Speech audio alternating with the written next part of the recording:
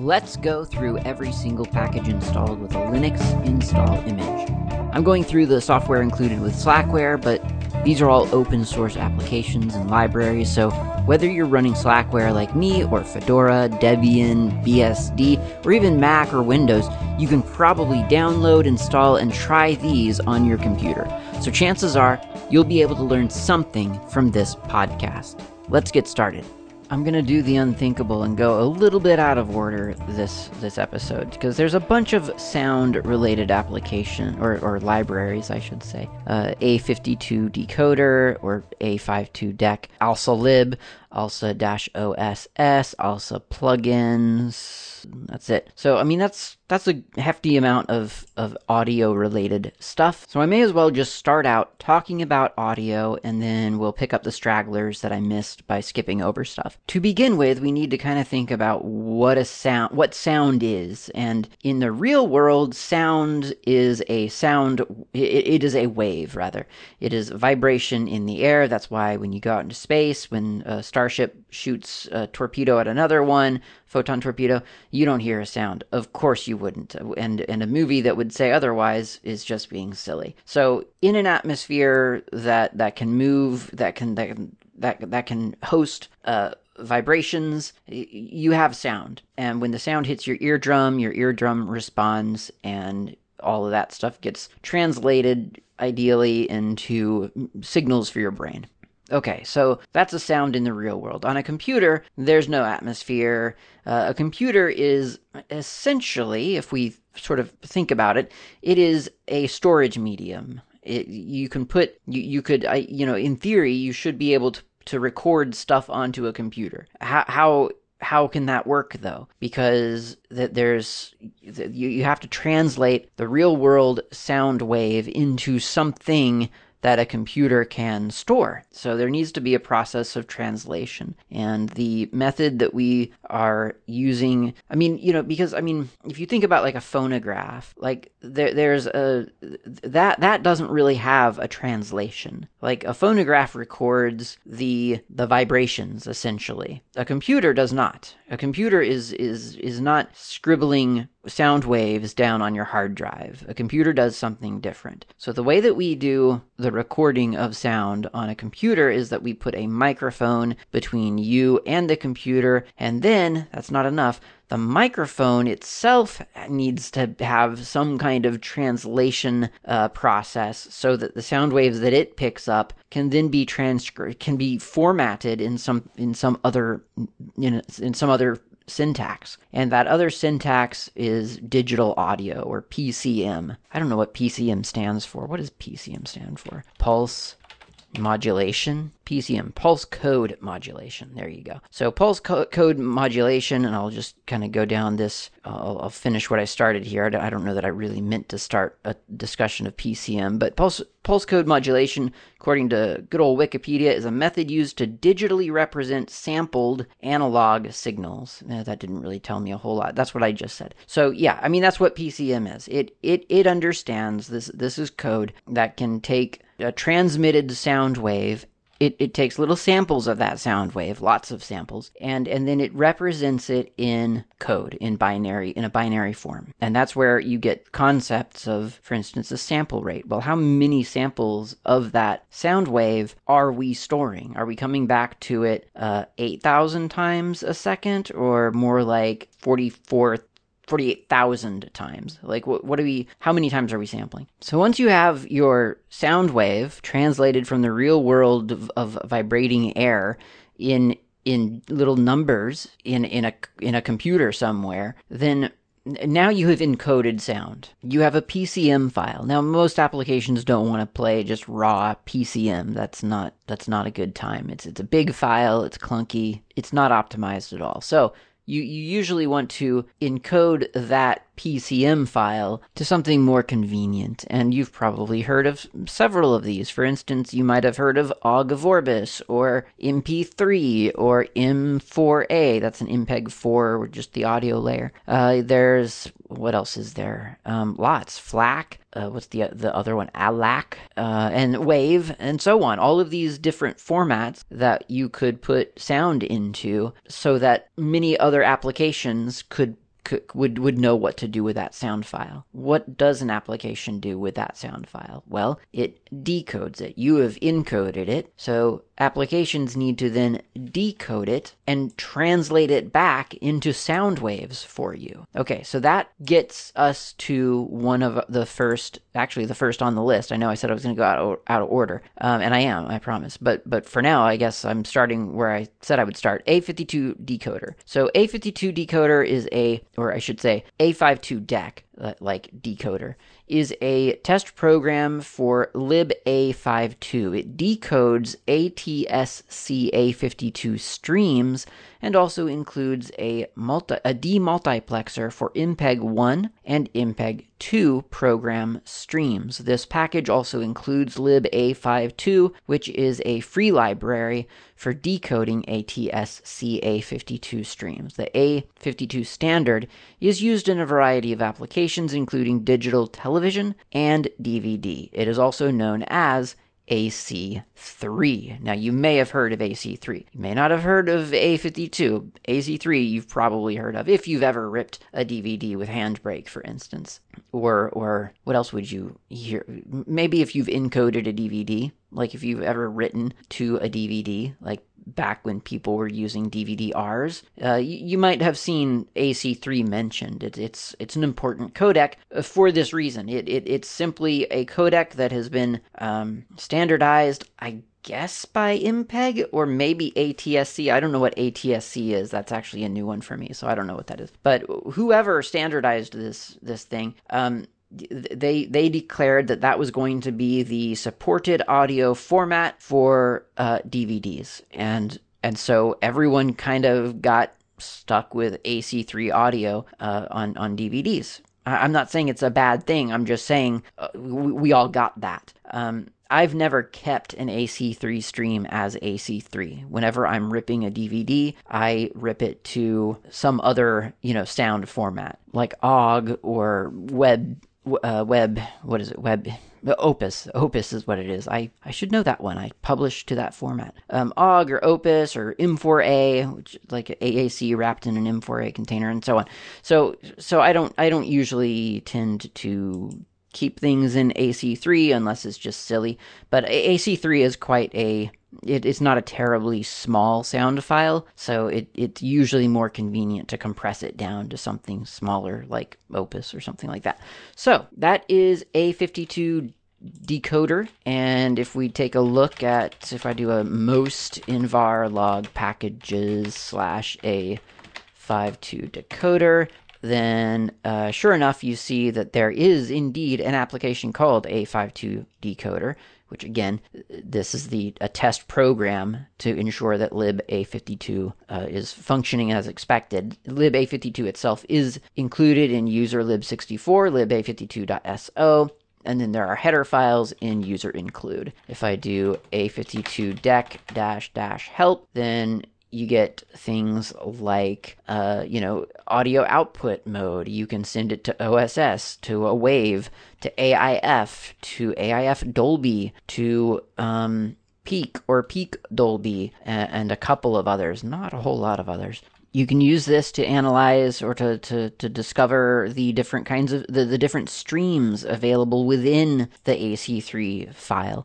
And this is an important thing about AC3, the A52 decoder, is that you can have different. The important thing about the way sound is stored within a file on a computer, you have to kind of realize that it's not just straight. It's not like a record where it just has a bunch of audio on it.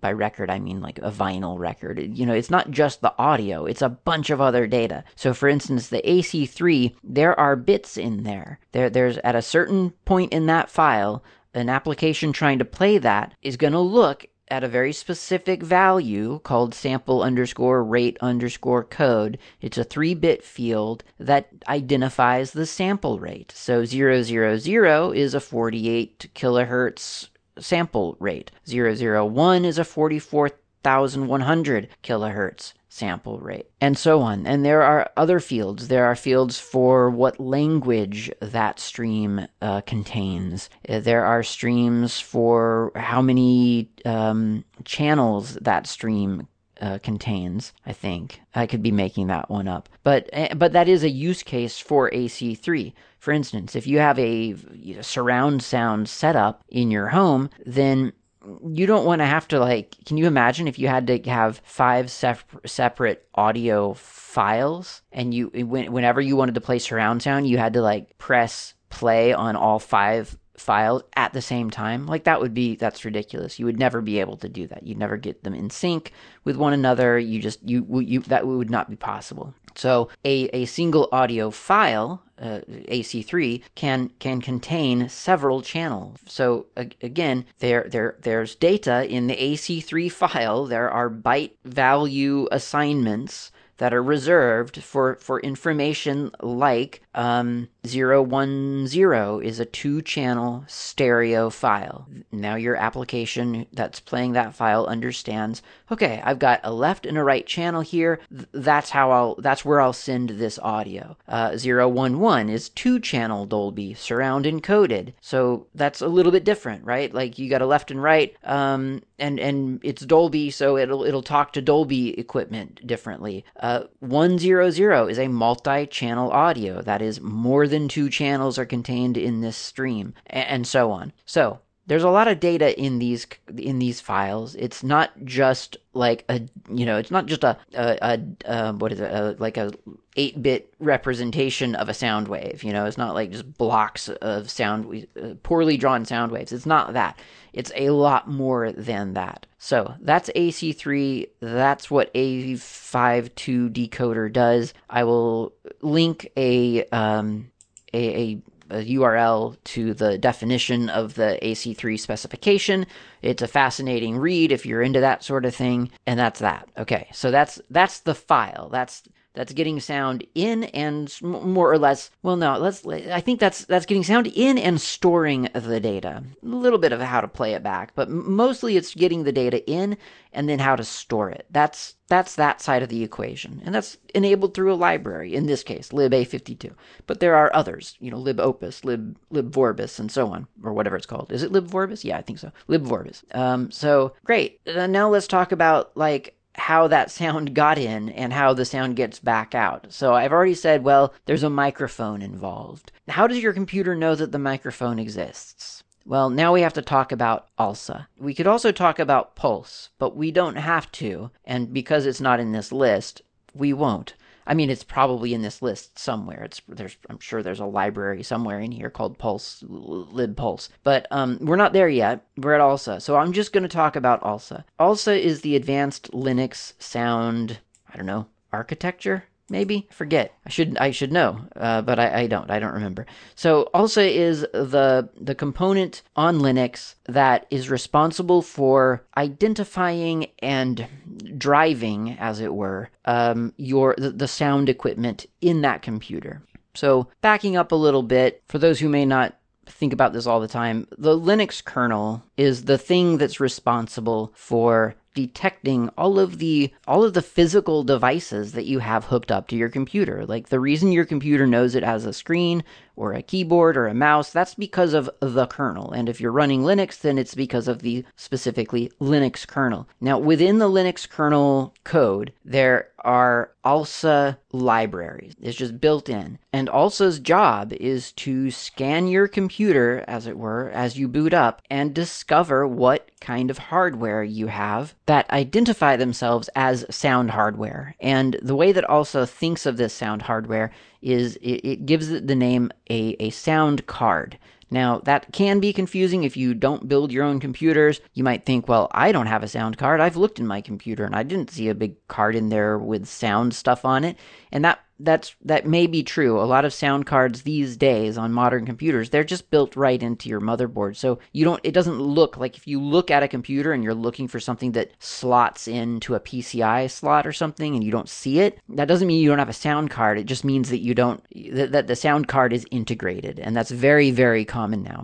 Really common in a laptop, because it has to be. So you may not think you have a sound card. You might not remember ever installing a sound card. You might look into your computer and not see a quote-unquote card. But trust me, if you can get sound out of your computer, you have a sound card. And ALSA sees any audio device. It gives it the name sound card. Or the term sound card. That's what it calls an audio device. Now, I'm sorry, an audio hardware. It is called a sound card. And I'm trying to be specific with terms because ALSA is specific with terms. So you got a sound card. Maybe you have more than one sound card, but let's just look at one sound card. You have a sound card.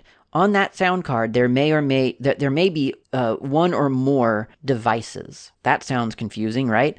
Well, think about it. Now, if you have a standard laptop off the shelf, you probably can both record audio and play back audio. So you have probably a microphone for your webcam, speaker for everything else. So you think, wait a minute, is that two sound cards? No, that's one sound card. I'm betting that's usually one sound card, but on that one card, there's hardware and little chips and things for both of those functions, input and output. So ALSA sees those as a device. Therefore, so you'll have a sound card, and then you'll have a microphone device and a speaker device. You could have like a microphone device, a speaker device, and another speaker device. Like, that's not unheard of. You could have more than two devices on a sound card. You can absolutely have that, and sometimes even you could have a sub-device, believe it or not. So that's not super common, but it can happen. So for instance, let's say you've got a fancy sound card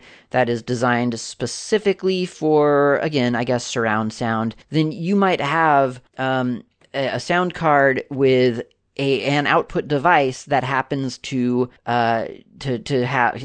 manage several different channels and send lots of different information out. So you could have a sub device there. I don't think I've seen a sub device on any of my hardware personally ever, because I just don't have really terribly fancy hardware in my life, and that's fine. I'm happy with that. Let's see. So I'm trying to type as I'm not talking. There we go. So here's a play. This is part of ALSA.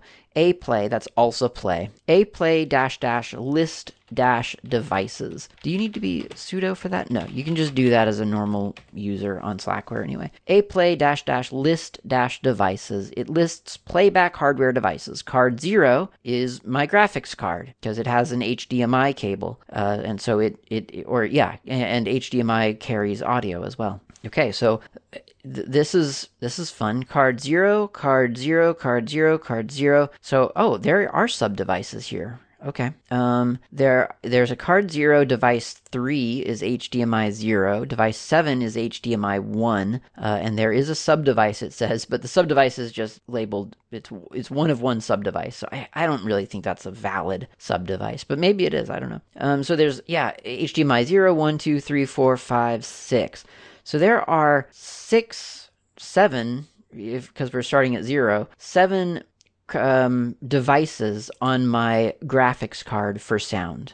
Okay, great. I have used 0 of those. I've never played anything through this computer's graphics card. And then there's a card labeled card 1, and that is the HD Audio Generic. ALC897 analog. There's no easy way to identify that, unfortunately, but that's my computer's built-in audio. And I do wish there was some friendly, nomenclature for that, like built-in audio. That'd be nice. But for whatever reason, most computers don't They don't get that inscribed into their firmware. You know, they don't have that friendly message for the user. This is just HD audio generic. I don't know where that's getting pulled from. It's ALC897. That must be, I don't know what that is. Someone knows what that is. Subdevice is 0 of 1. Okay. And then there's card 2. This is the CH321. That is a Cooler Master headset that I use for like it's got a microphone on it. And then there's card 4, which is the H4, which is what I'm speaking through right now. It's a USB audio device. It's a H4 handheld recorder by Zoom, not Zoom the software, Zoom the audio. I think it's the subsidiary of Roland now or something. So anyway, there's a lot of cards there. Well, actually, there aren't. There are like 5, 0, 1, 2, 3. There's no 3. Sorry. Okay, so there are 4. So there's 1, 2, and 4. I don't know what happened to 3. 0, 1, 2, and 4. And those are the things that ALSA has identified as audio devices. Now, if I go to ALSA Mixer, apparently can't do that. Is that a mixer now? No. Do I not have ALSA Mixer installed? Or is that one of those things that needs sudo permissions? Yeah, it does. Okay. So, ALSA Mixer, if I open that up, it takes me to a special virtual card called Pulse Audio. That's not actually what I want to see. So I'm going to select the sound card with F6, and there's a listing of all of those sound cards. So there's my graphics card, here's my built-in audio, here's my headset. There's default 3 is HD Pro webcam C920. So that's my Logitech webcam, which does have a built-in microphone. I don't know why a playlist devices wasn't showing that, or maybe I just skimmed over it with my eyes. And then H4. Okay, so I'm just going to go to HD Audio Generic. And HD Audio Generic has a bunch of different devices on it. Or rather, it has a bunch of different, I guess, what would these be? Channels, I guess, technically? I think these must be technically sub-devices or something. I'm not really sure at this point. So I've got the master volume control. I've got a headphone volume control just for the headphones. I've got a PCM channel. I've got front mic, what is that, 0? B? I don't know. Surround, center, LFE, side, line boost, audio mute, loop back, rear mic, something, and I think that's it. So there's a lot of apparent channels there, and this is what's confusing about sound. I don't know if there is this level of, I guess, specificity on other operating systems. I mean, like, on a Mac, you don't have that. I know that. Because I should say this. On a Mac off the shelf, you don't have that. Because on a Mac, I mean, they're designing their own hardware. So they can write the driver. They do write the drivers very specifically for exactly what they put into computers. So when they show you your sound devices on a Mac, they know exactly what to show you. That they put it there. They can call it whatever they want to. They can tell you anything they want to about it. They can tell you the truth. They can tell you what they want you to believe about your sound card. Whatever, it doesn't matter.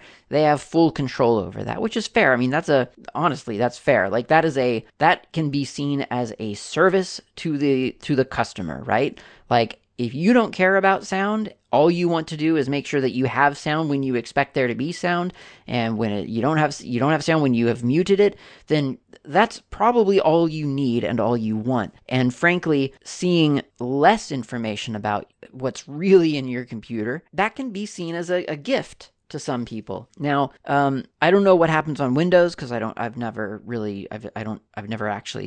that I've ever done anything with sound on Windows. Like, I don't even know how. I mean, I'm assuming it's at the bottom right, probably a volume control, but I don't know what does that provide. Does it give you like a single output or a playback stream? I don't know. No clue. So, and I'm sure you can install some kind of cool audio controller to give you more granularity, but on Linux you just have that granularity, kind of whether you want it or not, and this can be confusing. And what I do often when I get a new computer, which doesn't happen all that often actually, but when I get a new computer, I usually launch ALSA Mixer and I take a look at all the different options that are presented to me and I figure out what they are. because some of them don't ever matter to me, like the front mic input and the rear mic input for that matter. I'm assuming those are like little round ports, audio ports on my computer where you're meant to plug in a 3.5 millimeter or eighth inch audio jack, a plug. And like for like a traditional, it's not even traditional to me, because I mean, traditional to me would be XLR, but that's like whatever, like a consumer grade microphone from like the 80s. Like that's what you would probably plug into one of those ports to get a front microphone. And I'm never going to do that. I'm going to either use my headset or I'm going to use this recording device, the Zoom H4. So I'll never use that, and so I can keep them muted and I can functionally ignore them. And I do kind of wish there was an easy option in ALSA interfaces to just mark something as completely, just ignore it. Never show this to me. Pretend like it doesn't exist. Yes, I would probably want there to be a way to recover from an accidental ignore command, like that. I can see how that could be problematic, but I would love it if I could have like an ALSA mixer where I don't ever have to look at the PCM channel, the front mic, the surround, the center, the LFE, whatever the heck that is. All of those that don't matter, if they don't matter, I don't want to see them ever. So I think that Linux, if there's anything about Linux sound, I think that would be the gift that people could. Oh, and there's card 3. So that would be a gift to the community, I think, is a more flexible, and by flexible, I mean, I realize that you can put all kinds of things in Asound RC and manipulate your system and so on. I've had to do that back before Pulse. It's not fun, but you can do it. So you can kind of lie to yourself in some ways, but it would just be really nice if you could just click on your audio mixer, your KDE audio mixer, and just kind of like select a thing and just select never show this to me again, or something like that. Now, to make things more interesting, you can sort of, there's a lot to think about for each of these sound devices, because remember, there are sub-devices here. There are different ways that applications can interact with a sound card and a device on a sound card. So if you do go to your KDE volume control, click on it. I've got mine listed horizontally. And I'm going to just click on the little hamburger menu over here on the right of my line out. I can select play all audio via this device, or I can go down to profiles, and the profiles are listed as analog stereo output, analog stereo duplex, analog stereo 2.1 output, surround 2.1 output plus analog stereo output. And it goes on from there, from 4 to 4.1 to 5 to 5.1 to 7.1, with variations for analog stereo output and surround output combined and alone. And that's just a lot to look at. And again, like, I'm never going to use the surround sound stuff. I mean, I say never. I guess I might at some point get a job mixing a surround sound something or another. I doubt it. I guess, again, I would want to be able to back out of a choice where I say never ever show me that. But generally speaking, I feel pretty sure that I'm not going to ever use those. I would love to be able to get rid of them. I think that would be, honestly, just a huge, just a real feature, honestly. Now, I'm always a proponent of giving more information than people necessarily need, because you don't know what you need until you understand what you're looking at. So I don't mind. I mean, that's why I prefer KDE to GNOME, right? Because it gives you all the options, and then you can kind of filter them out for yourself. That's just the way I like it. That doesn't mean it's for everyone, and I understand that and respect that. For me, I prefer to get all that information. And as I say, one of the steps that I take when I get a new computer is to launch aplay -- or to run aplay -- list - devices and really get a feel for like what's by default present on the system, what control actually does what in ALSA mixer or a mixer, whatever they're calling it these days, and just kind of get associated and like acquainted with my sound system. Understand what I can ignore and then go about ignoring it. Okay, it's time for coffee, and I'm not done talking about audio yet. So let's go get some coffee. We'll come back and then we'll finish up talking about audio and finish up the other packages that I've had to skip over to get to ALSA.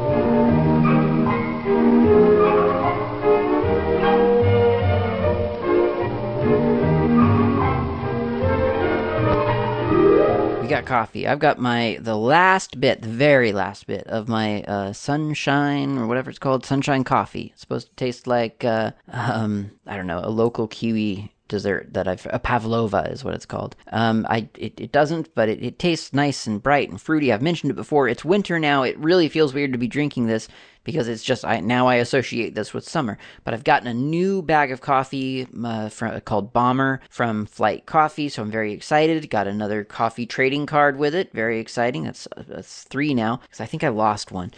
So yes, I've got coffee for next time, but yeah, not till next time will I be breaking open the Bomber coffee. Okay, talking about audio still, and I hope it's kind of vaguely interesting to hear about audio. I find it fascinating. So, I mean, and it's something that I do a lot of, so it's just something that, yeah, I do legitimately find it very fascinating. I mean, there's a world where I'm working in audio instead of whatever else I'm doing. Like, really, like that, I got close, like I was around audio, but I could just never quite break in on any level because I didn't really know where to go in the audio world or even what's available.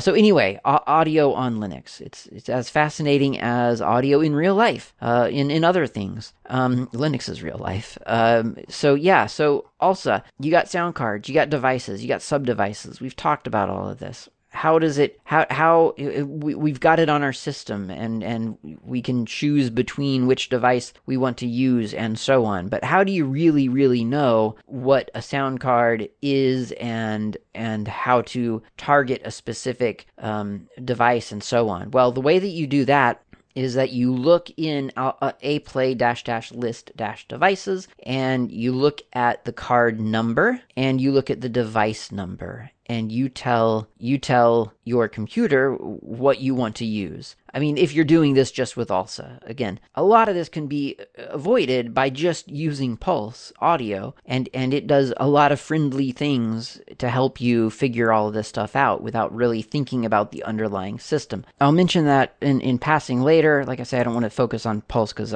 this is about ALSA. So ALSA, to select the card and the device that you want something to happen on, you use the syntax HW:0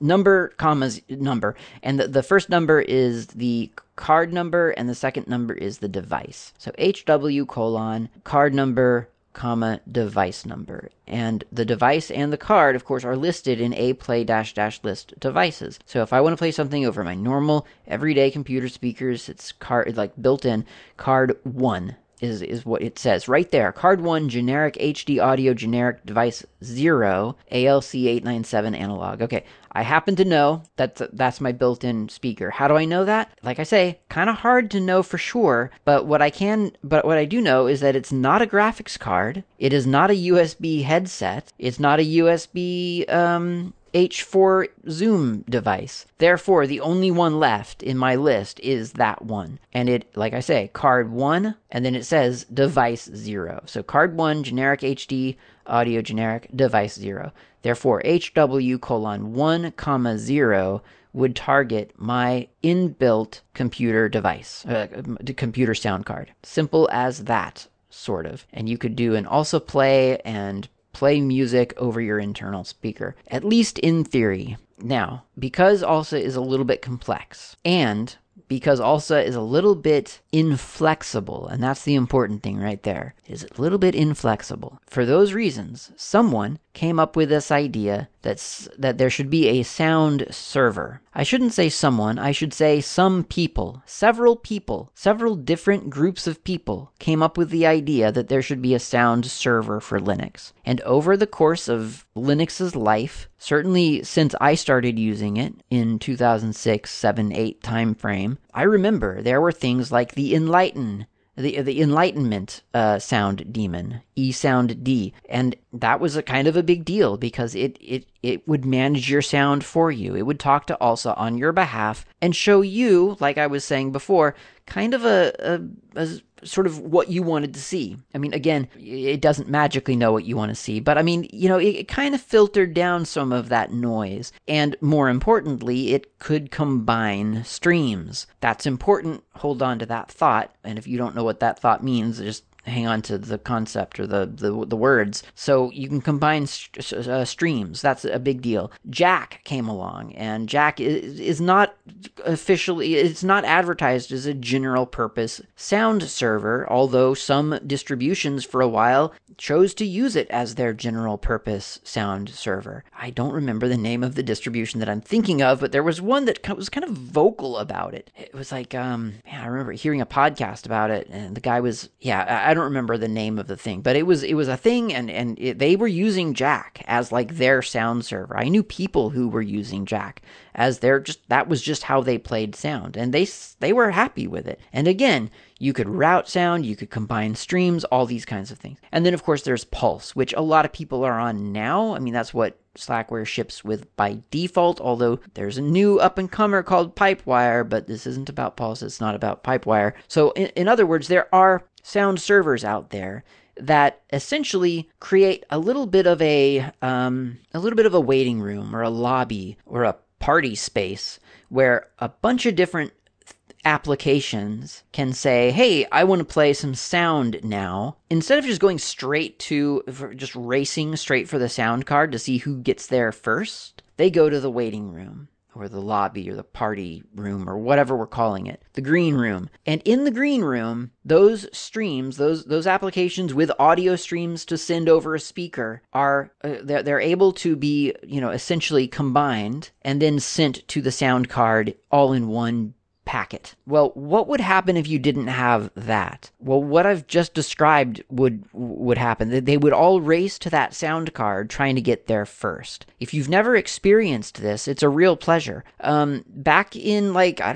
14.1, I think, of Slackware, maybe I'm being silly. Maybe it was more like 13.37, but a while ago, within, recent-ish memory, I used to have to script. I had a script on my computer that would essentially stop access of like my pro audio stuff to my sound card and then introduce access to Firefox and then the reverse. It was pretty clunky and not great. And the use case there is that I would have some audio, like a digital audio workstation open, be working on some sound for something, like some music or a soundtrack or something. And I would think, oh, I need a sound of a cymbal crash. But this synthesized cymbal crash sounds, well, synthesized. I want just somebody recording a sound of a cymbal. So I would go to freesound.org and look up cymbal crashes where people had just held up a microphone to a cymbal and crashed the cymbal into the microphone. And I would find, 20 of those. And then you'd want to audition them before you downloaded the whole 300 megabyte WAV file or 100 megabyte FLAC file. You'd kind of want to audition it and make sure it sounds good. So you'd press play in Firefox and nothing would happen. You wouldn't hear the sound. It's because Jack had already sort of grabbed hold of the sound card. So as far as ALSA understood, that sound card was no longer available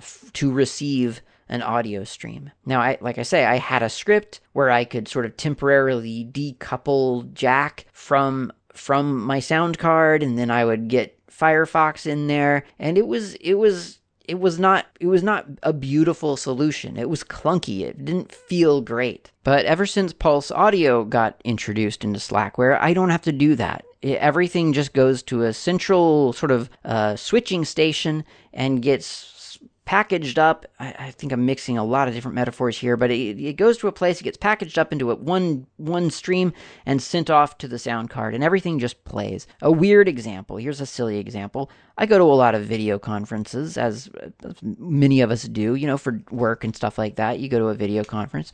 And so sitting in meetings for hours at a time sometimes gets a little bit tedious. Sometimes I like to have some music playing in the background. And so I'll launch ALSA, the music player that I use, and I'll play some, just some soft ambient music in the background, just to have some noise other than people's voices. I don't mute the people, understand? I'm just having a background of music during a meeting. And I'm able to do that on Slackware because of Pulse. It's not essential, but it is a nice to have. And I can guarantee you that at one point in Linux's sound life, that was not possible. You could not have done that. You wouldn't be able to play the sound from your music player while on a video conference. That just wouldn't have been something that your sound system would have been able to handle. You might have been able to send your video conference audio to your USB headset and play your background music like over your speakers, but then every time you spoke in the meeting, I guess that would be weird because people would hear the music playing in the background. So it's really, really nice. It's like a convenience thing, and it's so, it's just not going to change like the world, but it does really make the world more comfortable in certain situations. So I like that quite a lot. But ALSA is still doing the heavy lifting of identifying all of those sound all that sound hardware, designating it as a card, identifying the different devices available on the card, and so on. What ALSA can identify, of course, is up to the driver that allows it to talk to that sound card. And there are a lot of drivers included in ALSA. It does a really great job of recognizing a lot of sound hardware. Sometimes it might not be able to identify all of the different features of some kind of specialized hardware, but it might be able to identify like the basics. ALSA is largely driven by plugins. So ALSA isn't a sort of a monolithic thing. It is, it's always weird when talking about this sort of, is it monolithic? Well, no, but also yes, because these plugins aren't useful without ALSA, and ALSA isn't very useful without the plugin. So no, but yes. And there are lots of different plugins. There's plugins for utilizing shared memory. There's plugins for playing at a specific sample rate. There's a plugin for playing specific files, or talking to Jack, or talking to Pulse, and so on. So there's a bunch of different LADSPA as well. There's a bunch of different effects and capabilities that ALSA is able to take care of on your behalf because of these plugins, including, interestingly, MIDI. So MIDI signals, which you may not really think of all that often these days because MIDI files aren't really that much of a thing, but they still are to some people, and then certainly to a certain industry that it's still very, very relevant because synthesizers are still controlled through MIDI signals. It's just a very functional, backwards compatible for ages way to trigger events on a synth. So MIDI is really important, and MIDI also has a MIDI sequencer built into it that you can utilize to keep the time synchronized between different sound generation devices, software or hardware. I think that's everything I have to say about ALSA. There are lots of applications that I've kind of referred to, like ALSA A-Play and A-Mixer and A-Rec and so on, but I don't think any of those are included in this. This is just the library stuff. I think the most that this includes is like A-Server, and I think that's everything. Could be wrong.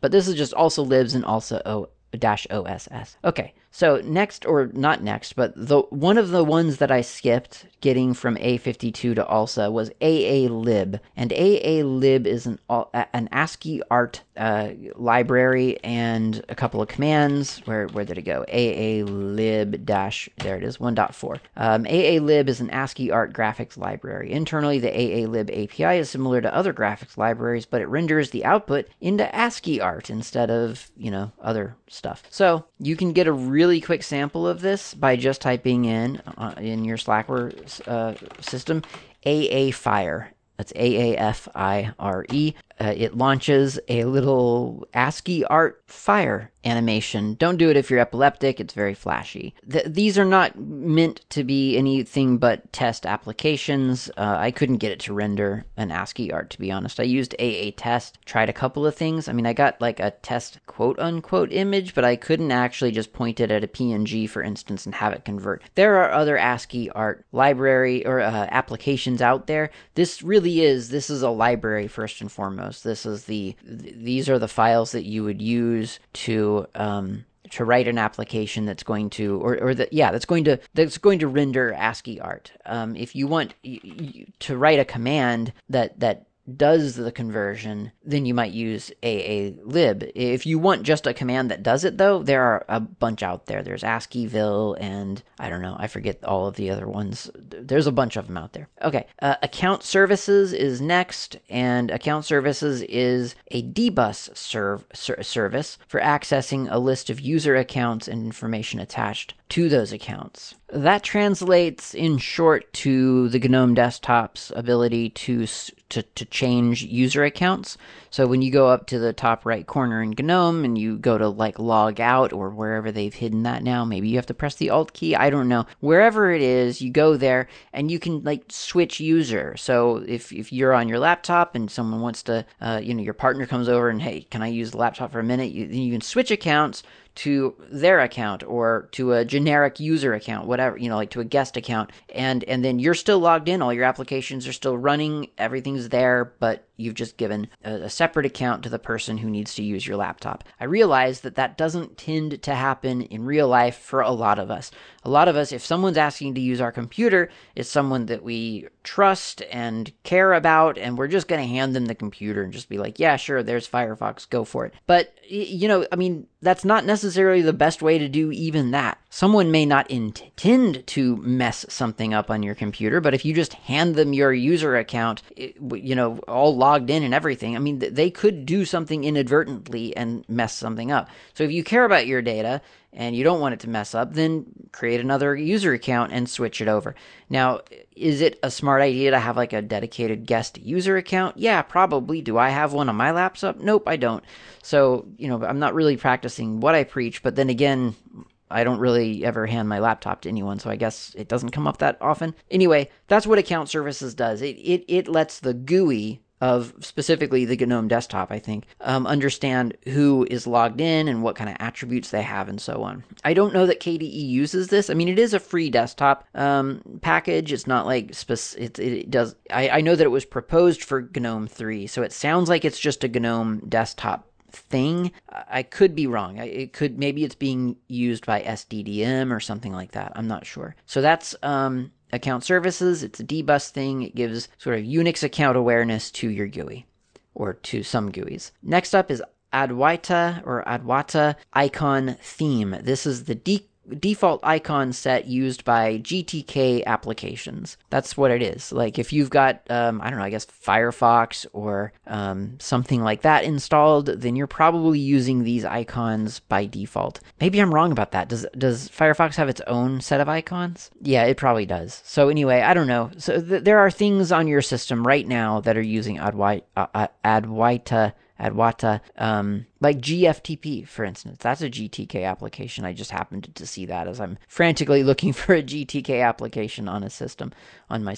GFTPT is a GTK application. There are others, though, GIMP, that's one, but that probably has its own icon set. I'm not sure. But anyway, if you ever install a GTK application, they'll use that icon theme probably, quite possibly. So now you have those icons. You could switch over to those icons system-wide, but I find that when you do something like that, so there's always one thing that KDE has that GNOME doesn't, or one thing that you're just used to seeing one way on KDE, but for whatever reason, GNOME thinks it should be something else. I don't know what it would be, like notifications. It's a bell in KDE, but maybe it's like a light bulb in GNOME or something, and it just throws you off just that much. So I don't really do that. But you could, if for some reason you wanted to theme your KDE as if though it was GNOME or something like that, which I've done for fun before. Like you can totally do that. Like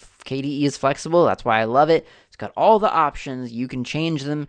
You can change your icon theme, and Adwaita is right there. You can use it if you want to. But if you don't want to, then know that something probably is. Something on your system that you'll either install it. It's already installed, or you'll install it soon. That's a GTK application, and it'll pull from Adwaita icons. Okay, I think that's everything for this episode. That was a lot of sound talk, and I hope it was not too boring. Like I say, it's a topic that I find endlessly fascinating. And I think it's kind of funny in a way that ALSA still is the system that kind of underpins everything. I mean, I guess it must be good, at least good enough. And I don't know that that's, is there something better? I don't know. Like I say, there have been several different things on top of ALSA that we've had since certainly ALSA, but ALSA is still there, and that's fascinating to me. And I don't know. I mean, maybe quite possibly there is nothing better. That might be the best. That might be the sensible way to continue going forward, which is fine. I don't have a problem with ALSA. It works fine for me. I think the problem, quote unquote, with ALSA and with Linux Sound in general is just kind of, first of all, identifying what your computer actually has and how ALSA is reporting about those things. And then finally, the real problem, I think more often than anything, is just remembering to check all the different places on your system that a sound input can be set. And we all do it wrong. We all do it at some point. Usually it's when you're most pressured, but at some point you launch a thing and you think, I can't hear you, or they can't hear you, and you don't know why, because you've got your microphone set correctly, you've got your speaker set correctly, you don't understand it, and then you realize, oh my gosh, I have it set in my system settings, and I've confirmed it in my little audio mixer, and my browser knows to look for it here, but I forgot this particular video conferencing application has its own input setting, and I have to go to it and tell it to use this thing because for whatever reason it's not.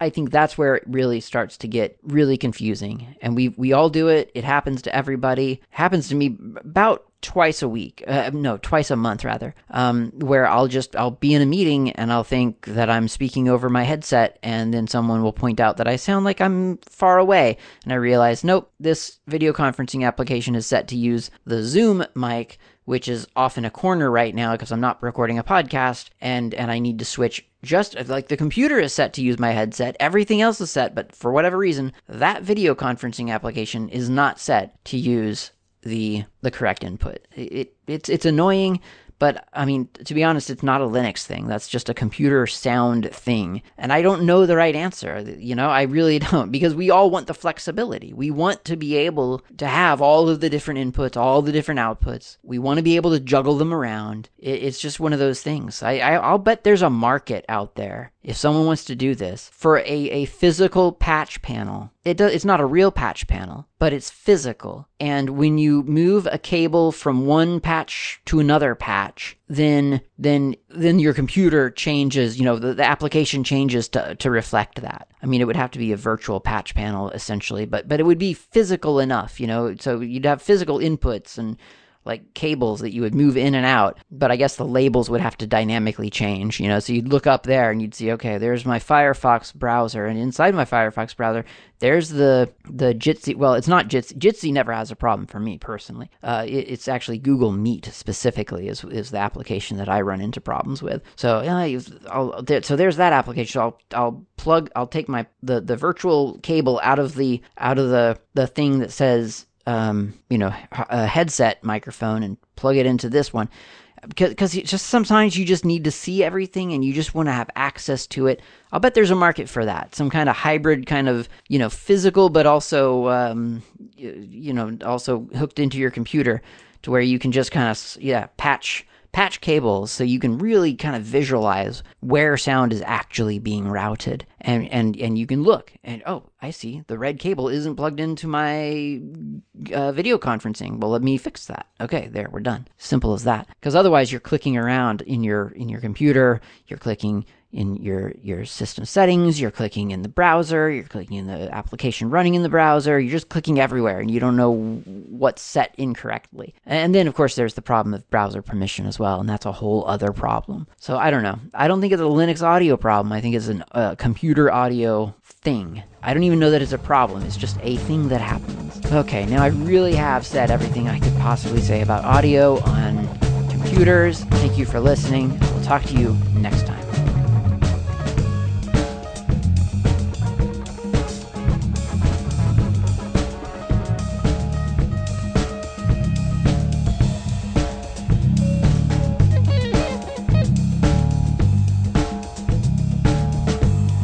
Thanks for listening. My name's Klaatu. You can reach me anytime over email with feedback or comments, tips, or just to say hi. My email address is klaatu@slackermedia.info. You can also reach me on the Mastodon network, not Klaatu, at mastodon.xyz. The show's intro and outro music is by Fat Chance Lester. You can find their music on bandcamp.com or on GNUWorldOrder.info. In the archive, you'll find a music directory containing the album from which this music has been extracted.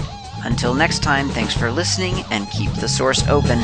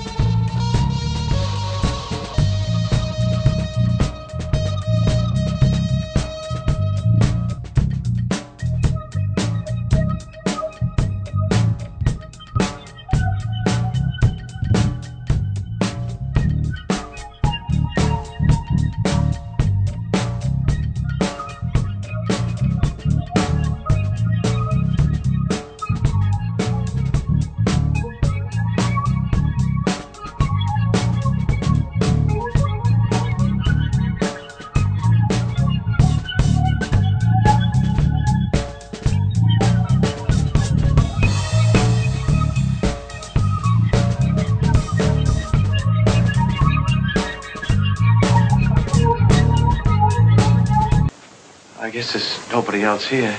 Must have been the wind.